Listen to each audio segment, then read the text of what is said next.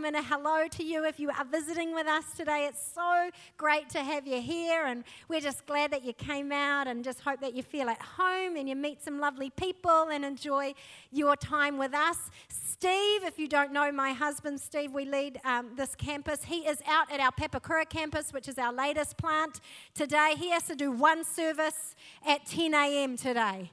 And he woke up this morning later than I, and he said, "Babe, I feel like I'm on holiday." He's like, "I'm living the dream right now, one service at 10 a.m. It's amazing." So I said, "Nice for some, darling, nice for some." My message today is one that I've titled Catch the Little Foxes. And I'm not sure if you'll still like me by the end of it, but because it's kind of more owl than wow. But we're really believing and trusting. I'm just knowing that there's a real anointing on what God is going to do today. And I think there's some real power in this message if we can allow it to settle in and allow it to speak to us. Is that okay? So you promise me that you'll still be my friend by the end of this message, all right? Let's pray before we begin, because you and I are both going to need it today. Father, we thank you, Lord, for your presence already here in this place. God, I thank you that your presence is so thick, Lord, and God, just that message of you never leave us, and right here you're with us. God, I pray that you would speak to each and every one of us individually, into our hearts and into our lives. Lord, you are an all-knowing God, and Father, I pray that you would show us and reveal to us maybe some things in our world that we have never seen before. And God, would your love just permeate through us this morning. In Jesus' name, amen. Wow, Steve and I were lying in bed one night not so long ago, and all of a sudden we hear this scratching and scurrying sounds above our heads. You guys know what that means, don't you? We have mice, and they tormented us. Like tormented, we were up in the morning trying to find these mice, and they're so small, they're so sneaky. They get in, and you can't see where they can get in. We're like looking around, going, "Where could they possibly be getting into our house?" But they get in. They're so tiny, and they squish down to tiny little thingies. Like they could go flat and go under doors and stuff. And they're so tiny, and they sneak in, and you can't see where they sneak in, and you can't see where they sneak out. Throughout the day, we could see no sign of them. But when you lay your tired head down on the pillow, you know you're going to hear that scratching and that scurrying. And they kept us up all night. They were unnoticed until it was too late. And then they were torturing us all through the night. It's like that with little pests, isn't it? Little pests, they're so small, they seem so insignificant, and you think, surely they can do no harm. And then all of a sudden, before you know it, you've got a big problem on your hands, and these little pests are causing you some trouble. How many of you know how frustrating it is to have little pests in your life, little pests in your house? Well, the Bible uses small creatures as a picture to depict something that can get into your life and cause damage and destruction to what God is trying to work in and build. They typically come in unnoticed. They typically are small, and they typically run amok before you have had a chance to get rid of them. Most commonly in Scripture, they are foxes. Scripture uses the picture of a fox for something that can bring destruction and division into our lives. In Song of Songs, we're first introduced, chapter 2, it says, "Catch the foxes for us, the little foxes that ruin the vineyards, for our vineyards are in bloom." In Nehemiah, God instructs Nehemiah to rebuild a wall in Jerusalem that was destroyed beforehand. And Nehemiah is building, but there are some naysayers and some people who come around criticizing him, and they point to his wall and they go, "What kind of wall do you think this is? This is such a rubbish wall." And they even say, they use the analogy of a fox. In Nehemiah chapter 4, verse 3, it says, that's right. What do you think you're building? Why, if a fox climbed up there, it would fall to pieces under his weight. Little foxes.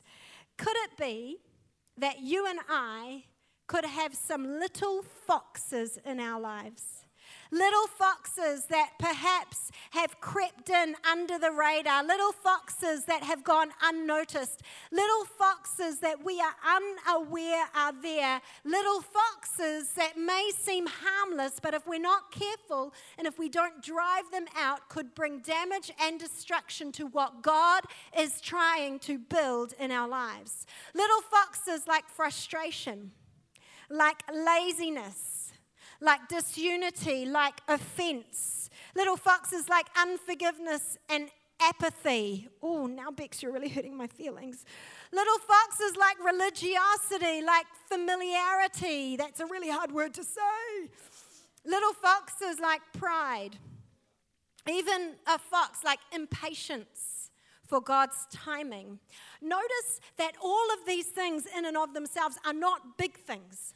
They're not the obvious things. They don't fall into the top 10. They're not one of the 10 commandments, right?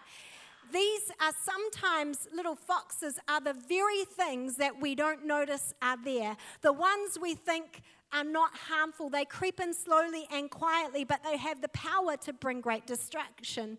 And any one of them can obstruct what God wants to do in your life.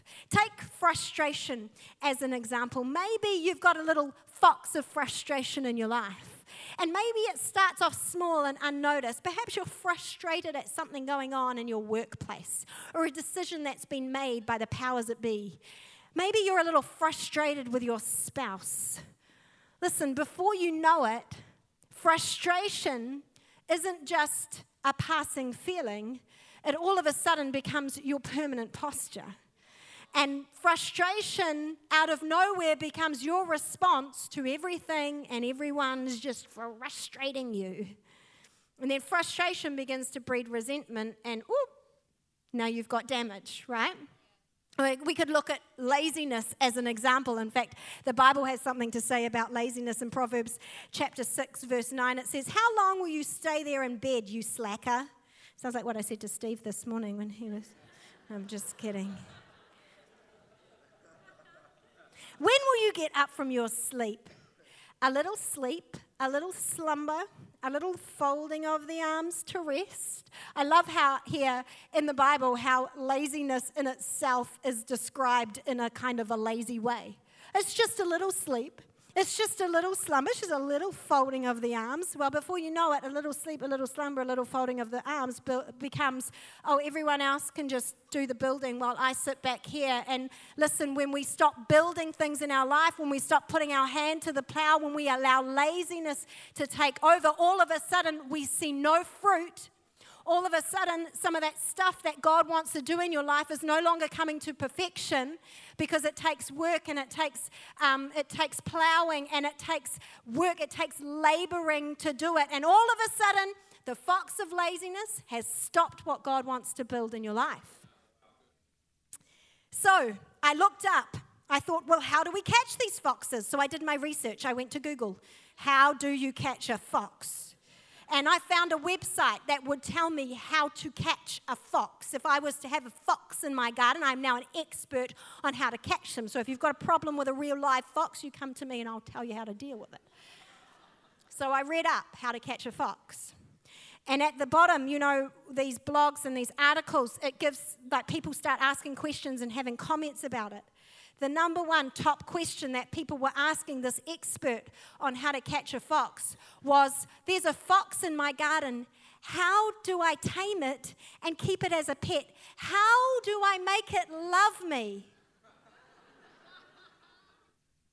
People really were asking this question. More than one person asked how to make a fox love me.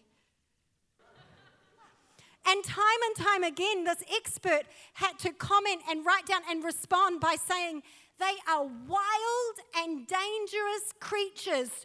Please do not try to make your fox love you. But how often do we try and do it with the foxes in our lives? Somehow we seem to like the idea of keeping our fox, and it's more comfortable for us, isn't it? To try and keep it, to try and tame it, to make it love us, than to actually go to work and begin to deal with some of the foxes in our lives. Are you ready to deal with some foxes this morning? Well, come on, let's look at how you actually catch a fox. Number one, the first thing you have to do, and you've got your notes, you can write it down. You were handed them this morning. The first thing we need to do is identify the fox. Identify the fox. A few years ago, we were living in Whangarei, and just in a rental property, and all of a sudden, half the lights in one end of our house went out. All the lights just went out, and we thought we've popped a fuse. That's the technical word. We've popped a fuse, so we went and tried to push the button back on, flick the switch, and it just went back off straight away again. So we thought, this is outside of my realm of expertise. I need to get the electrician in. So the electrician came and had a look, and he had to look at a number of different places. And as he's looking in one particular switch, he'd pulled it off the wall. He was looking, and he says, "Oh, you guys have got a big problem." We were like, "Uh-oh, what is it?" And he said, "Something in here has been installed incorrectly. In fact, I would never have installed it this way. This is going to cause you major problems. If this happens or this happens, you're going to get an electrical fire in here, and you could see your house go up in flames." We were like, whoa, that's a big problem. That's a big problem that sat laying underneath the surface that we had absolutely no idea about until an expert came and took a look at the inner workings of our house. King David in Scripture, has the wisdom to ask God to come and take a look at the inner workings of his house. In Psalms, a couple of places, Psalm 26, it says, "Test me, Lord, and try me. Examine my heart and mind. For your faithful love guides me, and I live by your truth." In Psalm 139, he says, "Search me, O God, and know my heart. Test me and know my concerns." He says, "See if there is any offensive way in me, and lead me in the everlasting way." It's interesting to me that it's David of all people that prays this prayer. David of all people, David who has got some glaringly obvious problems. Like, David is known for his adulterous and murderous, scandalous history, and yet he still prays a prayer like this. I'm like standing there reading this going, David, isn't it a little obvious where you are going wrong? Like, isn't your problem slightly obvious? And yet he still had the wisdom to pray a prayer that said, "God, would you search me? Would you know my heart? Would you examine my heart? Would you see if there is any way in me that I need to adjust under your faithful, loving guidance?" See, David knew that sometimes it's not the big things we need to be wary of, but it is the small, unnoticed things that creep in undetected that can cause the most damage in our lives. David knew that the Holy Spirit, an expert on his life, could come and look at the inner workings and identify in him what he needed to adjust. Ask God to show you the foxes. God, would you test me? God, would you know my heart? God, would you examine me? Lord, show me what it is in me that you would have me readjust, realign, move, and shift in my life. Ask him to show you the foxes. Number 2, I feel like this is one of the best points I've ever written in my history of sermon writing. Go tell that fox. Go tell that fox. There's a story in Luke chapter 13. We read that Jesus is traveling and teaching. He's going from town to town. He's making his way toward Jerusalem. And in Luke 13, verse 31, we see a conversation play out. It goes like this. It says, "At that time, some Pharisees came and told him," speaking to Jesus, "Go, get out of here. Herod wants to kill you." And I love how Jesus responds to them. He says, "Go tell that fox." He says, "Look, I'm driving out demons, I'm performing healings today and tomorrow, and on the third day, I'll complete my work. Go tell that fox." It's interesting to me that Jesus refers to Herod as a fox. Jesus in that moment is recognizing, and he wants Herod to know, I see what you're doing. I see what your plans and your purposes are.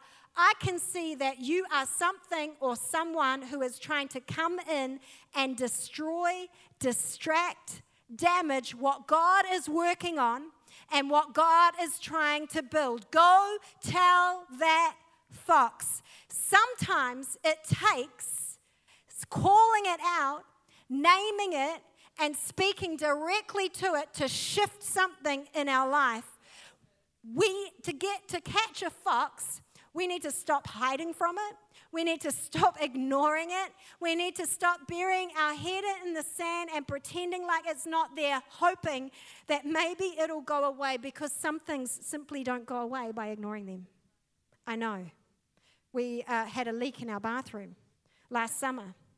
And I went in there one day, and there was a puddle on the floor where there shouldn't be a puddle on the floor. And I mean, like, not like when you've got 3 boys living in your house kind of puddle. Like, it was a different kind. Anyway, looked up, and there is some water coming through our skylight in our bathroom. And there was something wrong with the roofing. And so, but what did we do? Well, we just went, let's just wipe it up, and we'll just leave it. We'll see what happens next time it rains. Well, lo and behold, Christmas Day rolls around. And if anybody remembers Christmas Day of 2018, you will remember it was absolutely pouring, raining cats and dogs and foxes. It was pouring with rain. We had a house full of people, and we go into our house. I'm standing there. There's a really big puddle, and there's damage all through the inside of our paintwork, and our whatever's up there was damaged. See, some things apparently you just cannot ignore and hope that they will go away. The annoying thing about it is that the damage that has now been caused could have been limited or completely prevented had we dealt with it in the first place. It's one thing to deal with a fox. It's a whole other thing to have to deal with his damage. What foxes are in your life that you are hoping will just sort themselves out? Maybe it's time to go tell that fox. Go tell that fox. Make a decision today to begin dealing with it. Number 1, identify the fox. Number 2, go tell that fox. Number 3, catch them unawares. Catch them unawares. When I was pregnant with Rocky, my youngest child, and I'm pretty sure it was, if I remember rightly, it was the week I gave birth. So I was like hugely pregnant with him. We found a mouse in our house. Another mouse in our house, but this one was a little more bold and a little more audacious. He just walked straight on into my living room. He didn't hang out in the roof. He just hung out with the rest of us. So I saw him. I leap up on the couch, hugely pregnant, squealing, "Steve, there's a mouse in the house." He's on the couch on the other side of the room doing the same thing. No, I'm just kidding. I don't know. We spent a week trying to catch this mouse. He was fast, man, and small and sneaky and tricksy. And we'd catch him. I'd put like things to try and block the doorways to see if I could block every gap, but they find gaps that don't exist. These little mice, they're so tricky. And so we'd try and chase him around the house. What we learned is that we couldn't actually outrun him. What we had to do is outwit him. There was no good chasing this mouse around the house because he was going to continuously escape our claws. What we had to do is get one step ahead of him. We had to set a trap. We had to catch him unawares. Sometimes in order to deal with a fox, we have to respond in a way that they are not expecting.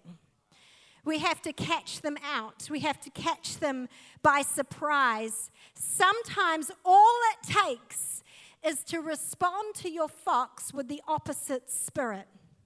Jesus both taught it and modeled it. How did he deal with the fox of offense? Well, he said, turn the other cheek. Well, that's different, isn't it? He said, give them your coat as well.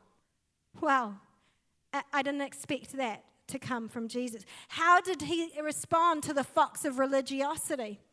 Oh, well, he went to the house and he ate a meal with the tax collector. And he went and he hung out with prostitutes. Shock, horror. They weren't expecting that, were they?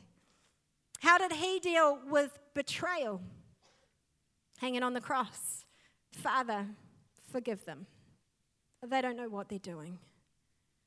If we are going to catch the foxes, We have to make a deliberate attempt to make a different decision and carry a different response to that which has become our current automated reaction. To laziness, we must respond with passion. To familiarity, we have got to respond with honor. To offense, we have to bring understanding. To unforgiveness, we have to show forgiveness before there's even an apology. To pride, how about we go in with a little humility? The team can come and join me now. When I look all throughout Scripture, I noticed so many people. All throughout the Scriptures, you'll see people who have got foxes in their life. They've got little foxes. And some of them you'll see dealt with their foxes. Others, they just ignored them, hoping that they would go away. Moses, he had the fox of rejection, which presented itself in anger, in control at times, in a lack of trust. King Saul, he had a fox of insecurity. That presented itself in jealousy and just plain crazy. Now, both Moses and Saul, I believe, did not reach the fullness of what God had for them. Moses didn't enter the promised land. And Saul, I think there was a much greater king in him than ever came out. Why?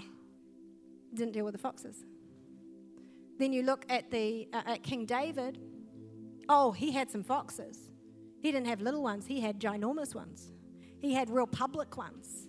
He had public foxes, and surely he would have been one. No. Bible says that he was a man after God's own heart. And actually, he was the royal lineage that Jesus now descended from. And then you go to the New Testament, you look at someone like Paul. Scripture says he had a thorn in his flesh, which Bible says is there to keep him from becoming conceited, which tells me that Paul had an issue with pride. He was a fox.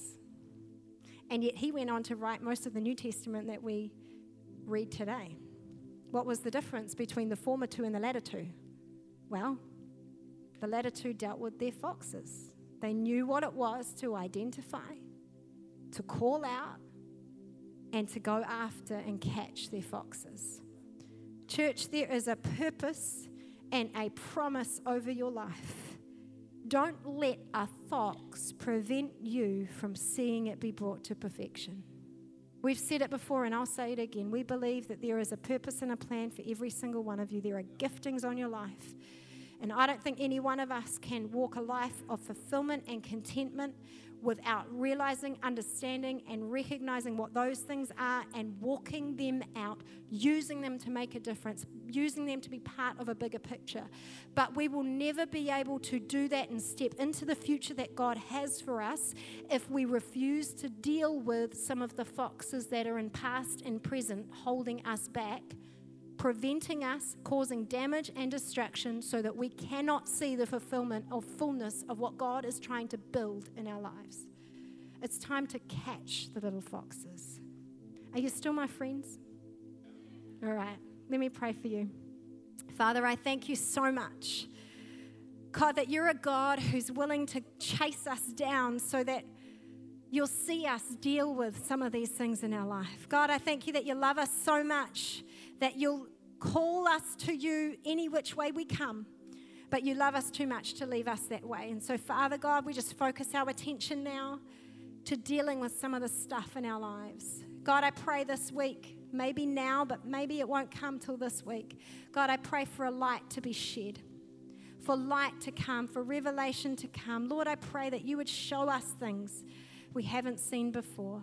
God, would you show us some of them? Maybe they're small and seem insignificant. Maybe they seem cute and harmless. But Lord, would you just reveal to us some areas in our lives that we actually need to stop, we need to call out, and we need to deal with? God, I pray that you'd give us a boldness and an audacity. God, would you give us a zeal that says, I refuse to remain where I am. I'm going forward and I'm taking hold of the promise that God has for me. And I will do whatever I need to do and deal with whatever I need to deal with in order that I would see your promise come to full fruition in my life.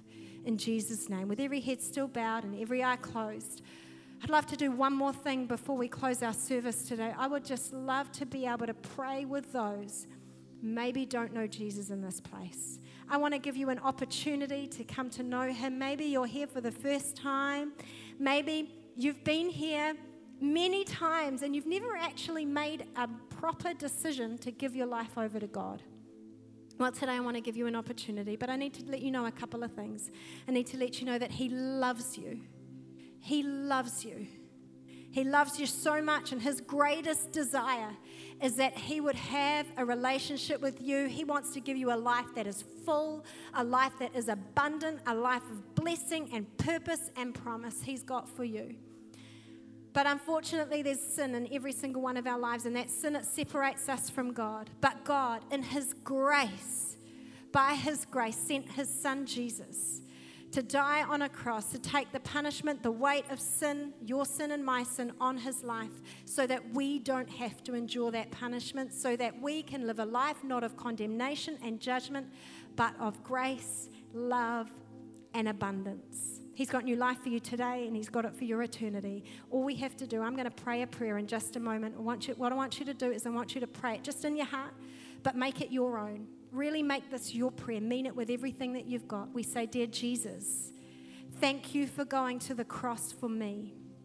Thank you for taking the punishment that I deserved. Lord, I ask you now to come into my life. I want to start a journey with you today. Would you be my Lord and my Savior? Thank you that in you I can find new life. I turn from my old life and I turn to you. In Jesus' name, with every head still bowed and every eye closed, I'm going to ask you to do one more thing. I want you to be really brave right now. I'm not going to call you out of your seat. I'm not going to embarrass you, nothing like that. But I do want you to take a step of faith today. We believe that what you have just done is the greatest, most important decision you will ever make, most significant thing you'll ever do in your life, and we would love to celebrate that with you. I'm going to ask you in just a moment, I'm going to count to 3. On 3, I'd love just for you, all you have to do is step of faith. Just lift your hand so I can see it, so we can celebrate with you today. Are you ready? 1, 2, 3. Everybody who's made that decision, lifting their hands. Awesome, I see you down the back. Anybody else? Thank you, I see you down the back over here. Anybody else? You're saying, Bex, would you count me in up on the mezzanine?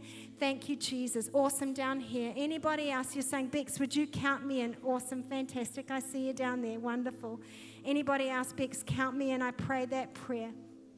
Thank you, Lord. Father God, we celebrate with the heavens today. We celebrate lives turned around and transformed for you. God, we thank you that the greatest miracle is a life transformed in Jesus' name. Father, we celebrate. We thank you, Lord God, in Jesus' name. Come on, church, why don't we celebrate with God today? Amazing, incredible. Thank you, Lord.